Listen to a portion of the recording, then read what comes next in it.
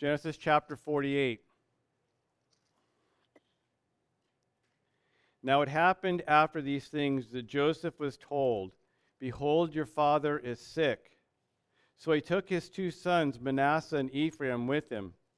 Then it was told to Jacob, "Behold, your son Joseph has come to you." So Israel strengthened himself, and he sat up in the bed.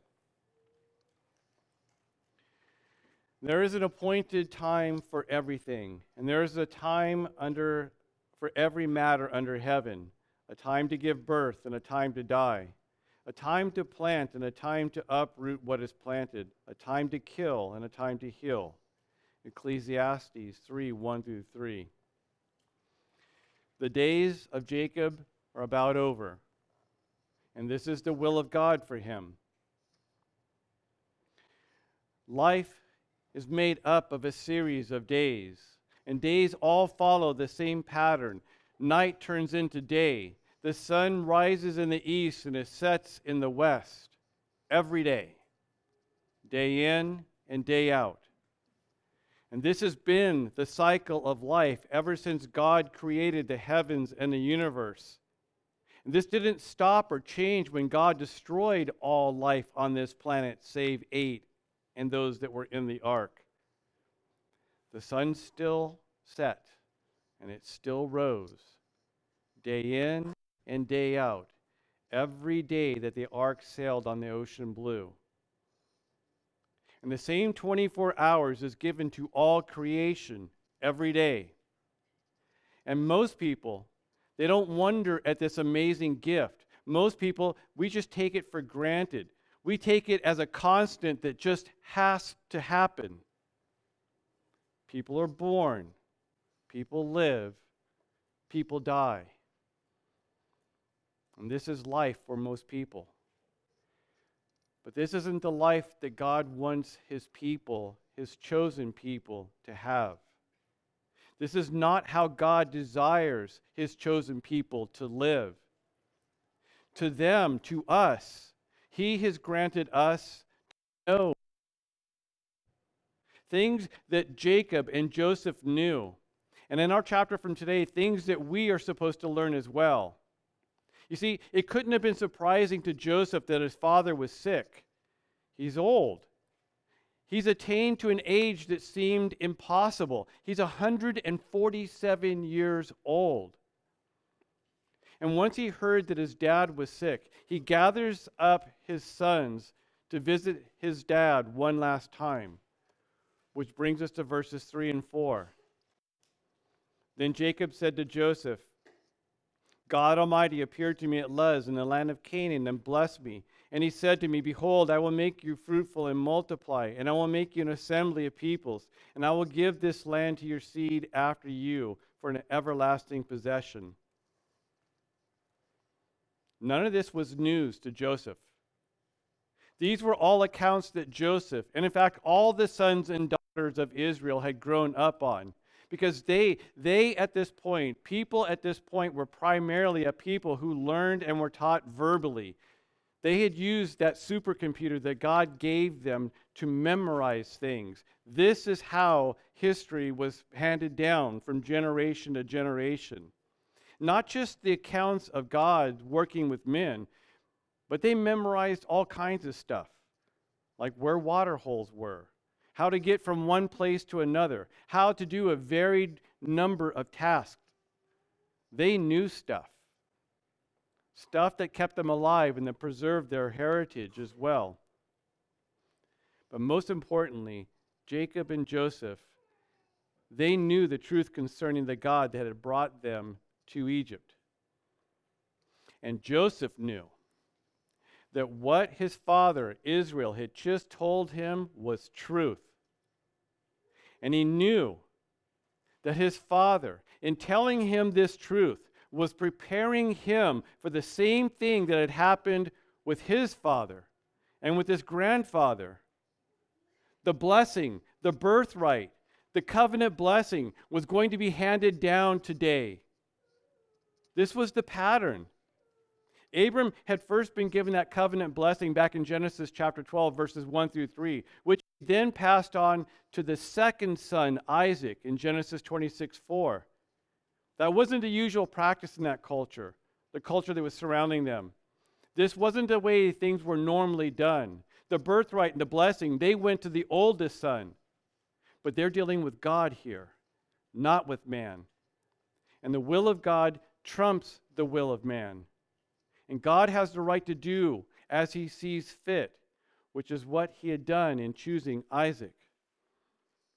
And then when Isaac had twins, it seemed that the passing over of the oldest had just been an anomaly because Isaac loved Esau, and he favored him over Jacob. According to Isaac, Esau would have the birthright and the blessing. That was the will of Isaac. Only this wasn't to be.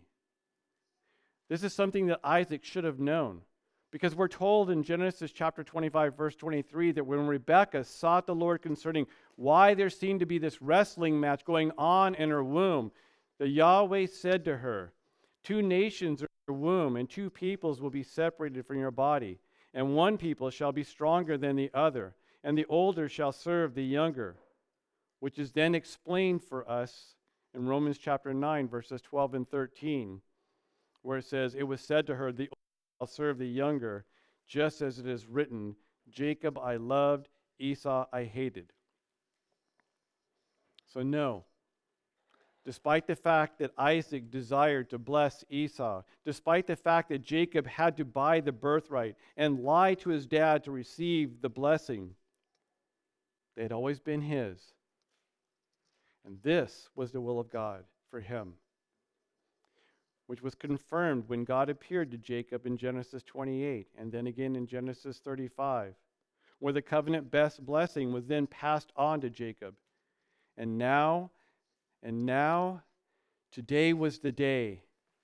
The covenant, the birthright, the blessing was going to be passed on. And Joseph could only assume that God was once again going to break those social norms. The birthright and the blessing, they wouldn't be given to the oldest son, to Reuben. They would be given to him, which would only make sense why God had been with him his entire life, had made himself known to Joseph and had blessed him at every turn.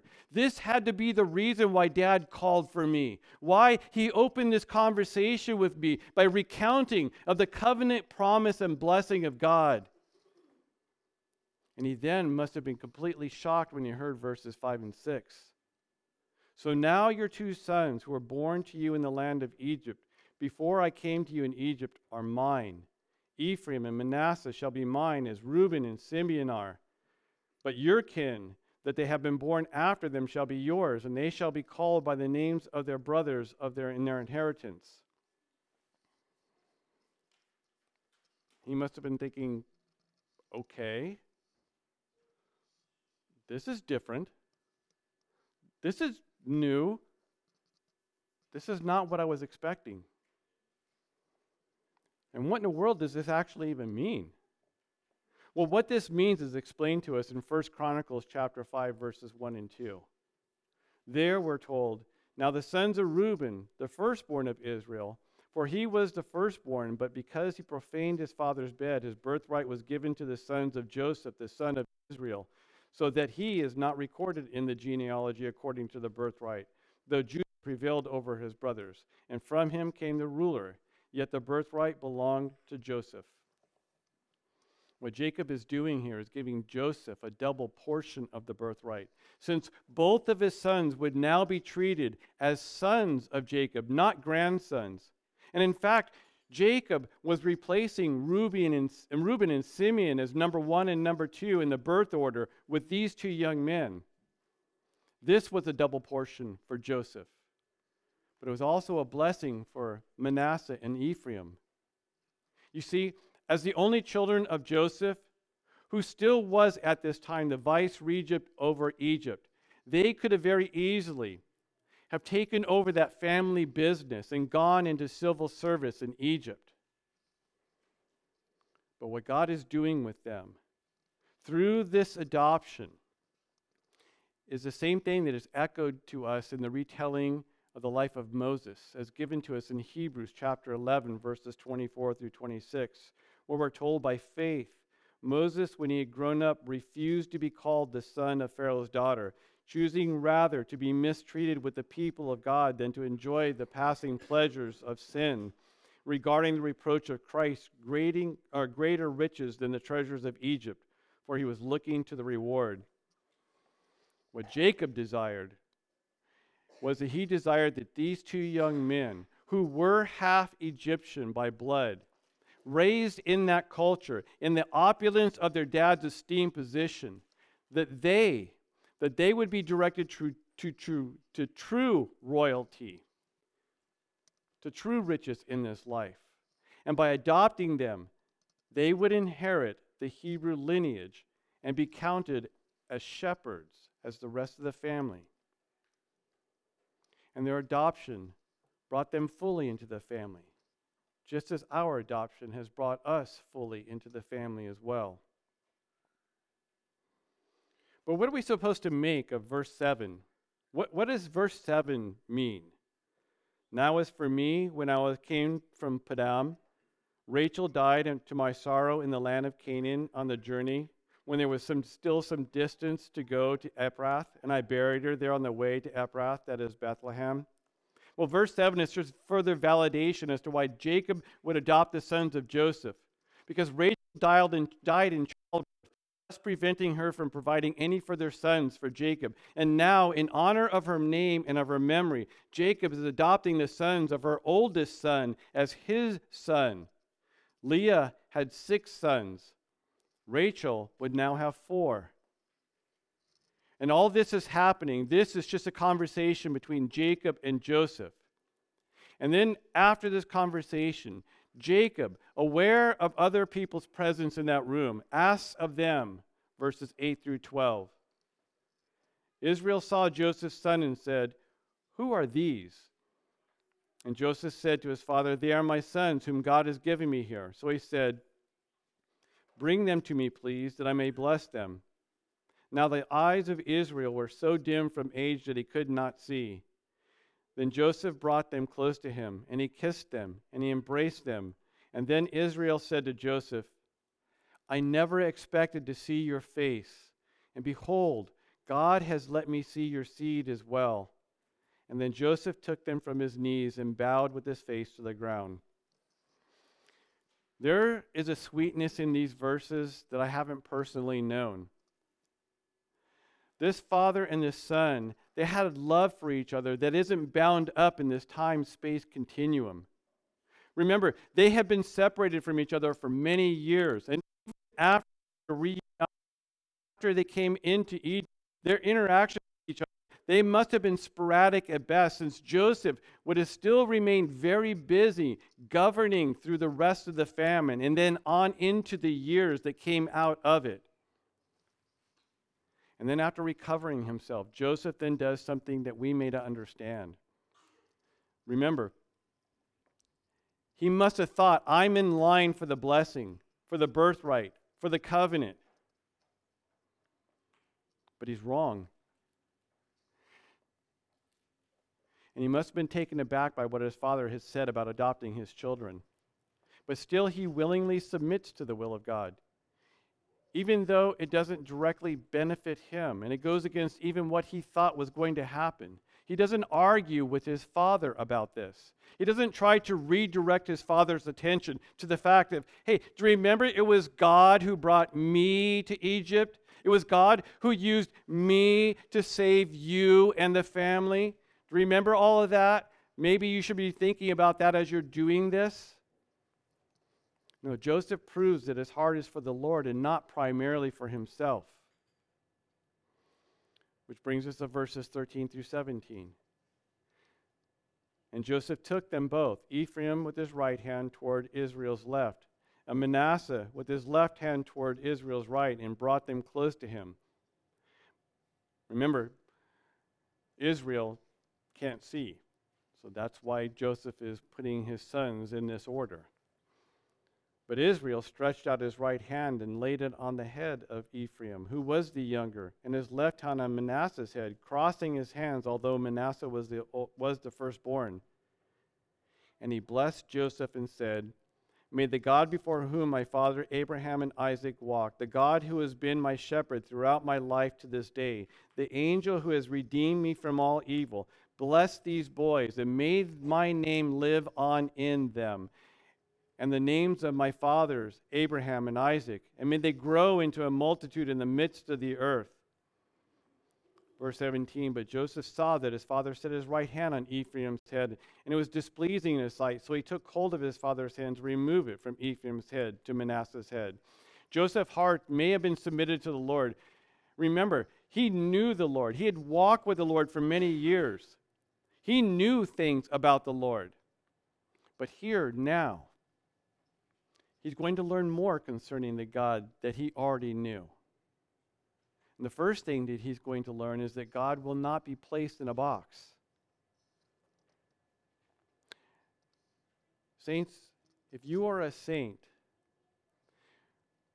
you're meant to know God. We who have been redeemed of God, we are meant to actually know him. In fact, you are going to be held accountable for how well you know him, according to Luke 12:48. And we're supposed to know him personally, not like a friend on Facebook, somebody that you truly don't even know, or maybe somebody that you might recognize as you go into the store. You're supposed to know the Lord. He is your Lord. He is our Savior. He's our Father. We're supposed to know him.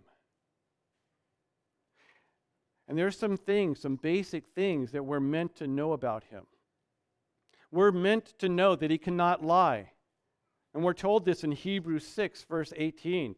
We're meant to know that he cannot change. And we're told this in Malachi 3:6. We're meant to know that he cannot break his covenant promise. Psalm 89, verse 34. We're meant to know that he cannot be stopped or thwarted. Daniel 4:35. And this includes building his church, Matthew 16:18. We're meant to know that his word and his law cannot be broken, John 10:35.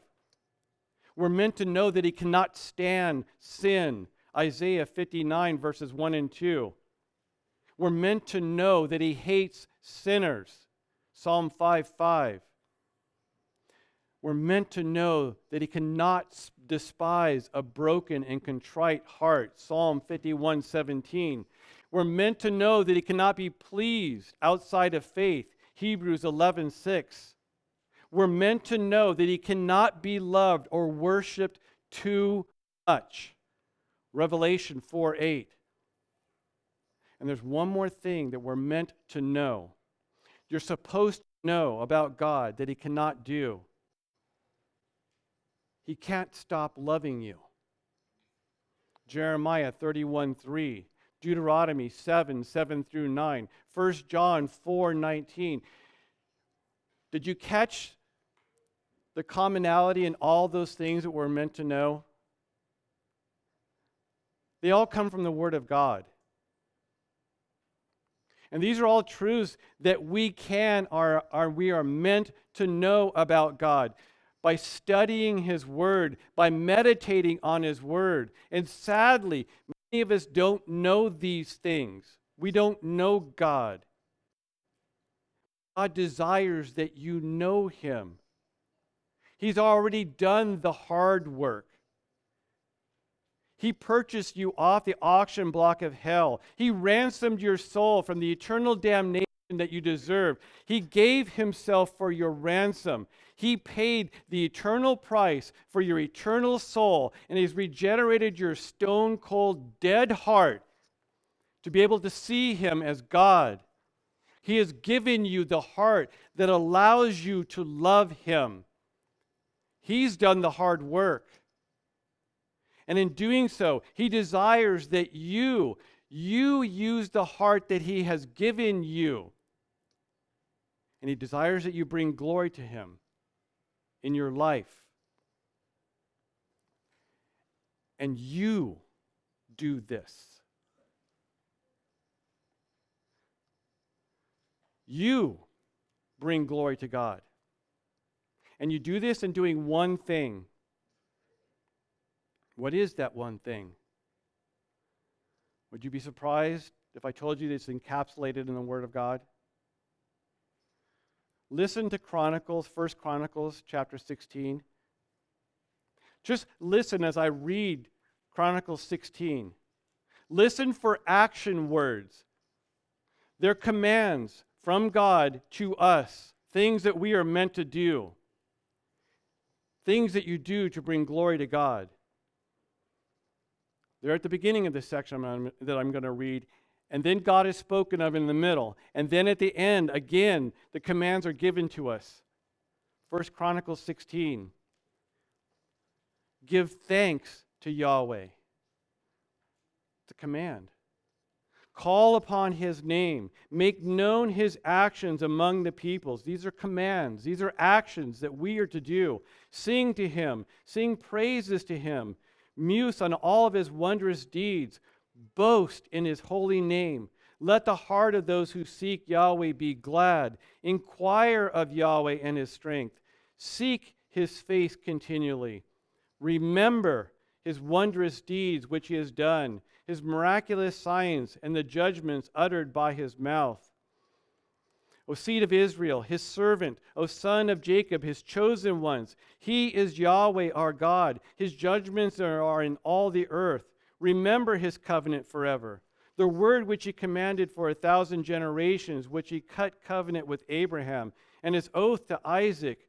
And then he confirmed it to Jacob for a statute, to Israel as an everlasting covenant, saying, to you I will give the land of Canaan as a portion of your inheritance, when you were only a few men in number, of little account, sojourners in it. And they wandered about from nation to nation and from one kingdom to another. He permitted no man to oppress them, and he reproved kings for their sake, saying, do not touch my anointed ones, and against my prophets do no evil. And again, there's that center part. He's talking about God. Then he goes back to the commands. He says, sing to Yahweh in all the earth. Verse 23, proclaim good news of his salvation from day to day. Recount his glory among the nations, his wondrous deeds among all the peoples. For great is Yahweh and greatly to be praised. He is more fearsome than all gods, for all the gods of the peoples are idols, but Yahweh made the heavens. Splendor, majesty are before him. Strength and joy are in his place. Ascribe to Yahweh, O families of the peoples. Ascribe to Yahweh glory and strength. Ascribe to Yahweh the glory of his name. Lift up an offering and come before him. Worship Yahweh in the splendor of holiness. Tremble before him, all the earth. Indeed, the world is established and it will not be shaken. Let the heavens be glad. Let the earth rejoice, and let them say among the nations, Yahweh reigns. Let the sea roar as well as its fullness, and let the field exult in all that it is in it. Then the trees in the forest will sing for joy before Yahweh, for he is coming to judge the earth. Back to commands again. Oh, give thanks to Yahweh, for he is good, for his loving kindness endures forever. Then say, save us, O God of our salvation, and gather us and deliver us from among the nations, and to give thanks to your holy name and revel in your praise. Blessed be Yahweh, the God of Israel, from everlasting to everlasting. And then all the people said, Amen, and praised Yahweh. Verses 8 through 36. The one thing that you do is encapsulated here. And these are all actions, differing and varied actions. And they all bring glory to God. And they all produce one thing: knowledge of the holy. And this is how you bring glory to God. You willfully choose to use the heart that he has already given you in this life to obey, to learn of him, to submit, obey, to deny yourself and obey. And the more that you know the Lord, the more that you will praise him. And the more that you know the Lord, the more enthralled you will be about him. And obedience will not be an issue. And the more that you know the Lord, the more that you will jettison every weight and the sin that easily besets you. And conversely, the less that you know the Lord, the less you will praise him. And the less you will pray. And the harder obedience will be for you. And the harder those weights will be to drop away. And the greater the sin that easily besets you will beset you. But saints, know this, that no matter how well you know the Lord, you will always be learning more about the Lord. Joseph knew the Lord. Remember, he walked with him for 40 plus years at this point. But here, now, the Lord, through his father, was about to teach him again that he doesn't know the Lord all that well, and that the will of the Lord will stand no matter what. Even though Manasseh was the firstborn and should have been the one who held prominence, who would receive the birthright, that belonged to his younger brother for no other reason than the election of God. And then in what Jacob says, we are meant to find that this old man, who seemed to have for so long been wandering aimlessly in despair over the loss of his favorite wife and son, we find that he actually knew things about the Lord that Joseph didn't. Again, saints, you bring glory to God when you use the heart that he has given to you to know him. That when you in faith, when you do as Jacob has done and you choose to obey him as Jacob has done, choosing the hard path. Jacob's life wasn't a bed of roses. The heartache that he had over his wife dying and his son being lost was true heartache. He felt this, and this was the will of God for him, and he willingly chose to obey God in his will. And because of it, he knew things about the Lord. So let's look at what it is that this old man, on his deathbed, what it is that he says that will bless Joseph. Because he blessed Joseph and said, "May the God before whom my fathers Abraham and Isaac walked, the God who has been my shepherd throughout my life to this day, the angel who has redeemed me from all evil, bless these boys. And may my name live on in them, and the names of my fathers Abraham and Isaac, and may they grow into a multitude in the midst of the earth." The first thing that we're meant to see is that the God that Jacob speaks of here is not an out there somewhere, kind of this distant kind of God that is just thrown around generically with a name, God. Here, he uses the personal Trinitarian name of God, Elohim. This is the God that he says that Abraham and Isaac knew, the God that they walked with. And it's this same Trinitarian God that he says has been his shepherd all the days of his life. Elohim. Jacob, he knew the name of God. He knew that God knew his name. In fact, it was this same God, Elohim, who he had been so intimate with that he wrestled with him. It was this God that changed his name from Jacob to Israel.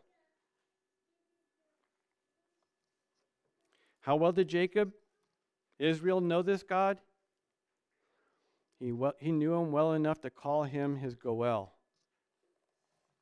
What is that?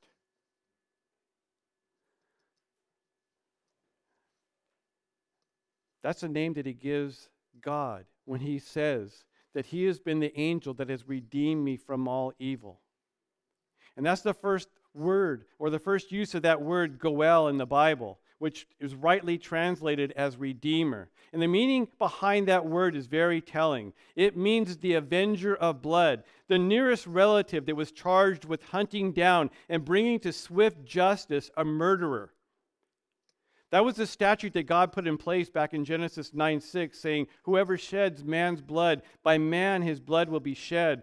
For in the image of God he has made man." And this is how Jacob saw the angel of the Lord, Elohim, who his father and his grandfather walked with, whom he had wrestled with. I've made the statement before that the saints of old, they were made saints in the same manner and by the same God that we are. They were saved by grace, by God, for God, and through God. And they knew that their Redeemer, their Goel, lives. Job said this very thing in Job 19. Listen to this saint. And Job was a saint at the same time that Abraham was a saint. Listen to the God that he knew. He said in Job 19, "Oh, that my words were written. Oh, that they were inscribed in a book. That they were that with an iron stylus and a lead, that they were engraved in the rock forever. As for me, I know that my Redeemer, my Goel, lives. And at the last days, that he will rise up over the dust of the world, even after my skin is destroyed. Yet from my flesh I shall behold God, whom I myself will behold, and whom I will see, and not another." This is how Job knew his God. And this is how Jacob knew the Lord. Elohim, the Father, the Son, the Spirit, the God who had purchased their souls from hell, who had redeemed them from the death that they had killed themselves in. And the one thing that Israel desired for Joseph, the one thing that he desired to pass on to him, was for his sons to know the same God that he did. The same God that his father and his grandfather did.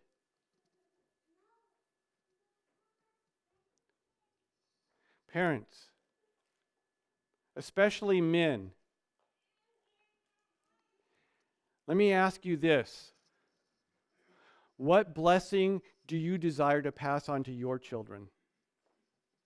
What is it? The one thing that you think will be the biggest blessing to them when you are gone? Because this culture, this world says it's stuff, land, cattle, cash. That if you loved your children and your grandchildren, you will leave them an inheritance that will bless them all the days of their life with comfort, ease, and lots of stuff. That's the God of this world. But how many of us here feel the same way?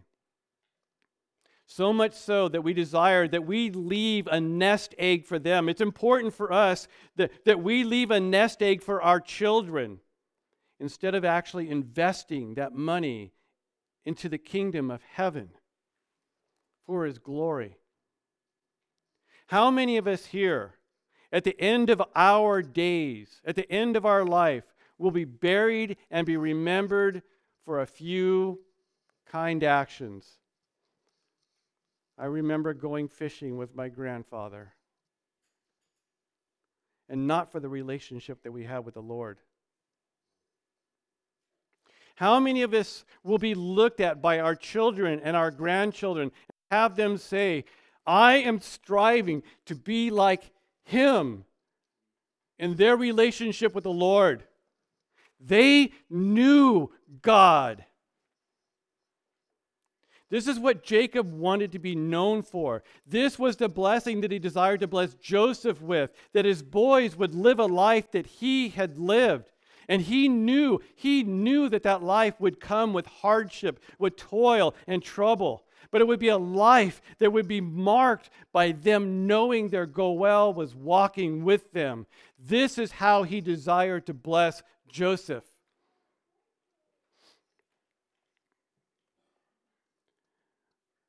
But Joseph saw that his father set his right hand on Ephraim's head, and it was displeasing in his sight. So he took hold of his father's hand to remove it from Ephraim's head to Manasseh's head. And Joseph said to his father, "Not so, my father, for this one is the firstborn. Place your right hand on his head," verses 17 and 18. Joseph was human. He was a man just like you and me. He knew the Lord. He wasn't clairvoyant. And he didn't know the Lord's will in all matters. And this is one matter where he thought that he knew the Father's will. But in the end, he had to submit to his father, both his father in Israel and his father in Elohim, to the will of the Lord. But his father refused and said, "I know, my son. I know. He will also become a people, and he will also be great. However, his younger brother shall be greater than he, and his seed shall become the fullness of nations."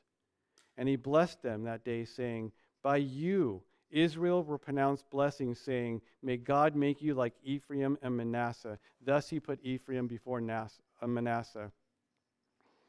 And it was after this blessing, these final words concerning the sons who were now the eldest of the sons of Israel, that the father of Joseph then turns his focus and his attention back to his son, the one that he's loved so dearly. Verses 21 and 22. Then Israel said to Joseph, "Behold, I'm about to die, but God will be with you and will bring you back to the land of your fathers, and I will give you a portion, one more portion than your brothers, which I took from the hand of the Amorite with my sword and my bow."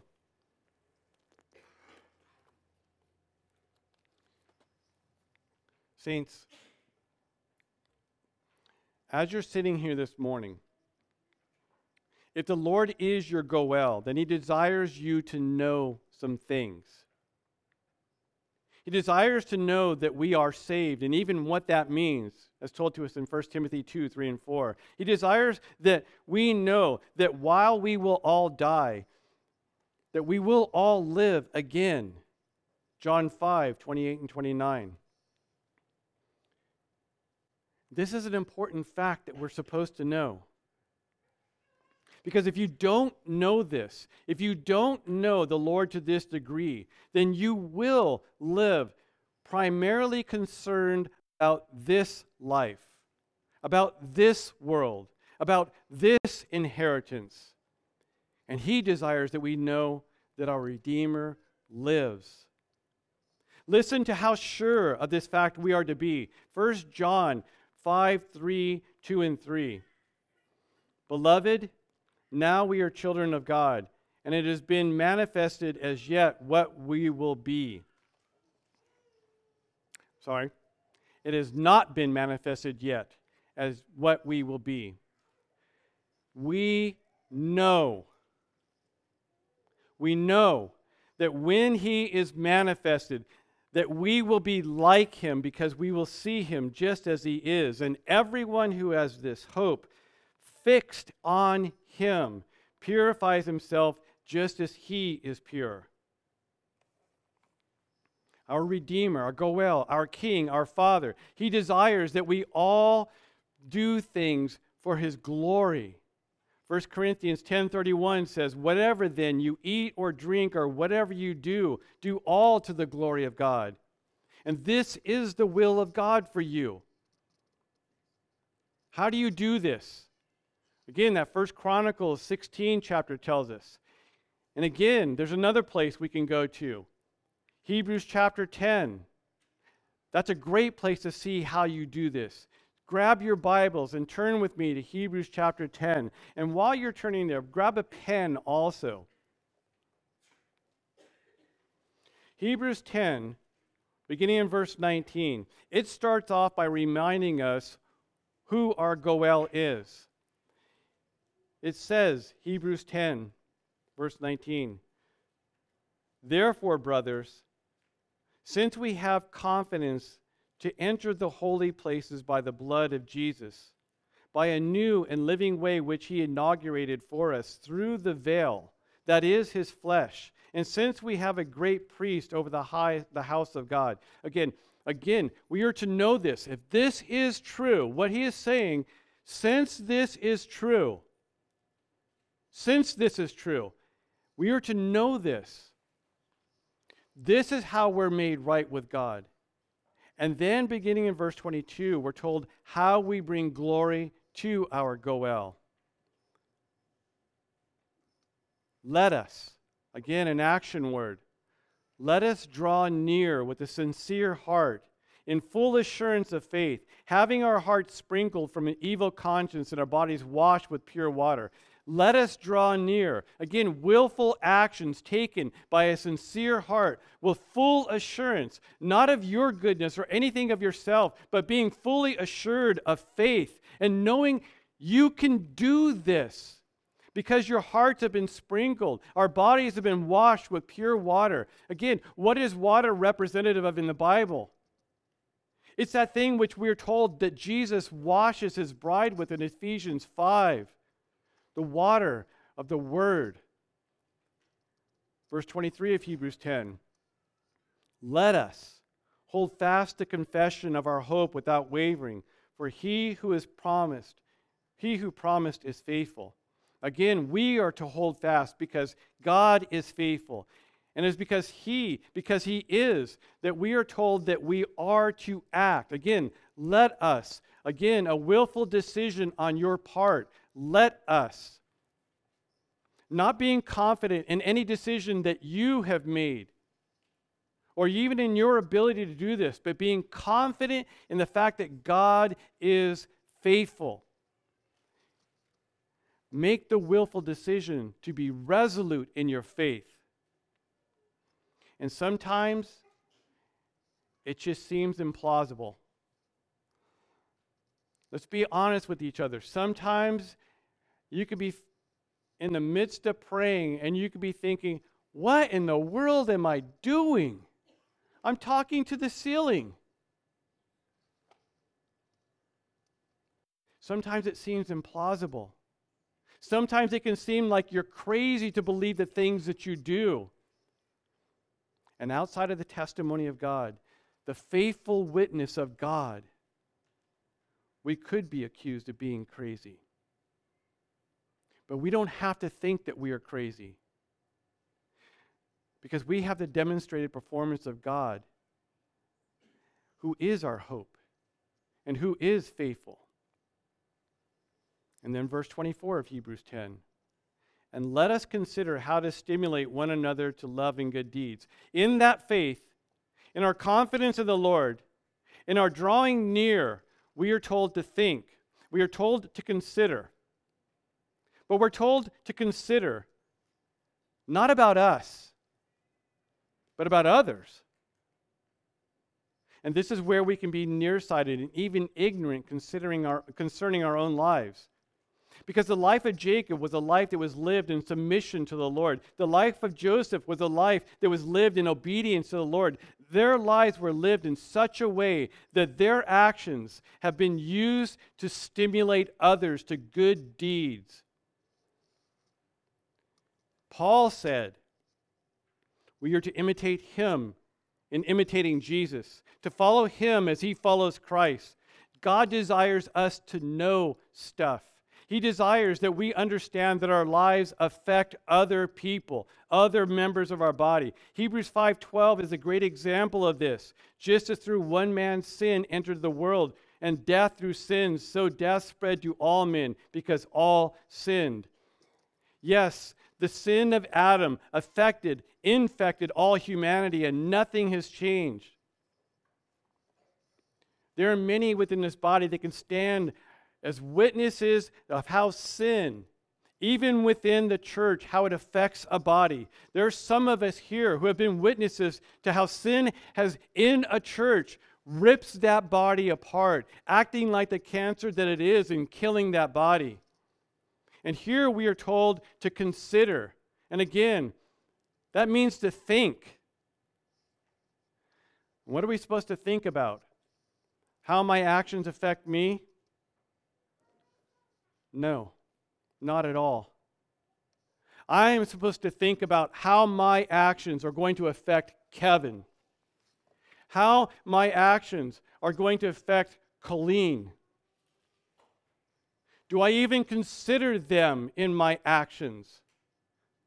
That they will affect them either good or bad.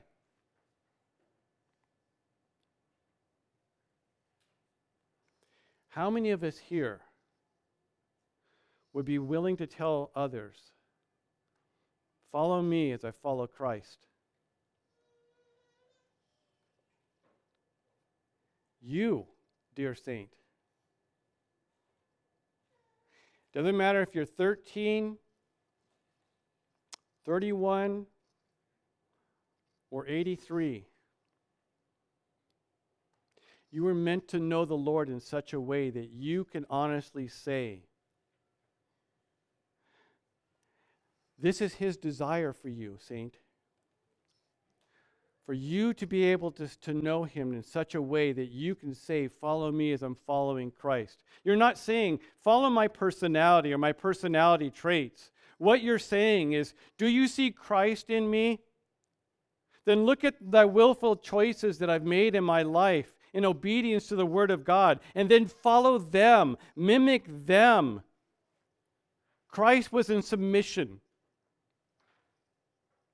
Be in the Word. Study to show yourself approved unto God, a workman that needeth not to be ashamed, rightly handling the word of truth. Be in prayer. Live sacrificially. Live communally. Make the church your life. You're wondering, what can I do that is a surefire way to stimulate others to loving good deeds? How you can get to the point where you can, with all confidence, tell others, follow me as I'm following Christ? How about obeying verse 25 of Hebrews 10? Not forsaking our assembling together, as is the habit of some, but encouraging one another, all the more as you see the day drawing near. How often, when you're deciding to not go and be the church, do you actually think of others within your body? I bet, in fact, I can almost guarantee that when you decide not to be the church, not to go to church, you need to understand you are the church. When you decide not to be the church, you never think, how will this affect the other members of my body? What are you talking about, David? Well, this is one of the things that God desires us to know. 1 Corinthians chapter 12, verses 24 through 27. God has so composed the body, giving more abundant honor to the members which are lacked, so that there may be no division in the body, but that the members may have the same care one for another. And if one member suffers, all the members suffer with it. And if one member is honored, all the members rejoice with it. Now you are Christ's body and individually members of it. God desires you to know that He has specifically designed you to be part of this church. If you're a member here, you're part of this body. And when you're not here, when you choose not to be here, the body is lacking a foot, a finger, an eye, a kidney. It doesn't matter what part you're playing. When you're not here, the body is lacking, which is why we're commanded to be the body, commanded to meet, commanded to stimulate each other to good deeds. And this is the will of God for you. And you can rest assured that as you make your Goel your life, as you seek Him and His righteousness, the more that you do this, the more that you will come to know Him, and the more that your life will be centered on and around Him. And just like with the life of Joseph, the Lord will very often surprise you by the surprising things that He will bring into your life.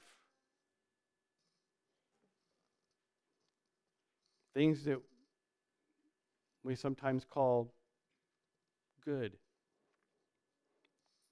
things that we sometimes call bad, things that we sometimes call hard.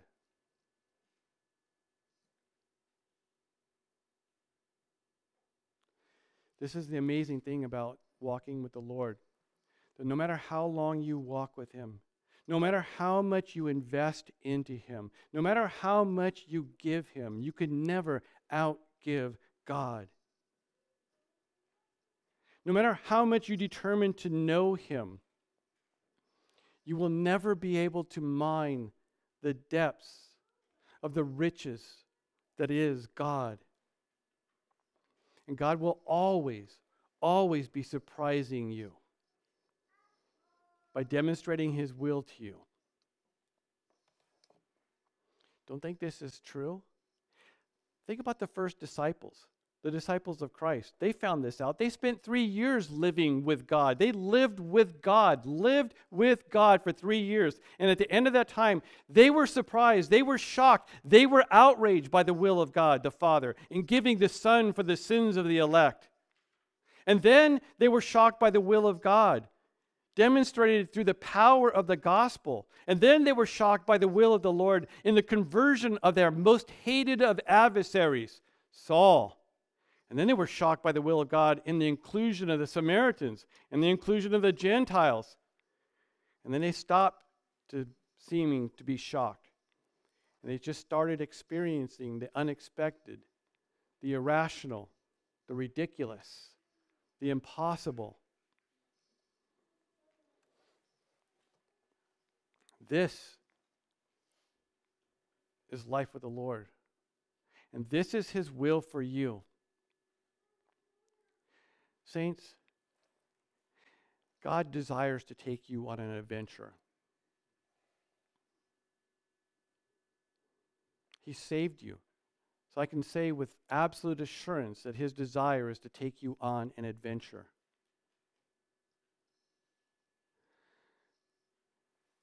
Adventures are never easy, but they're always good.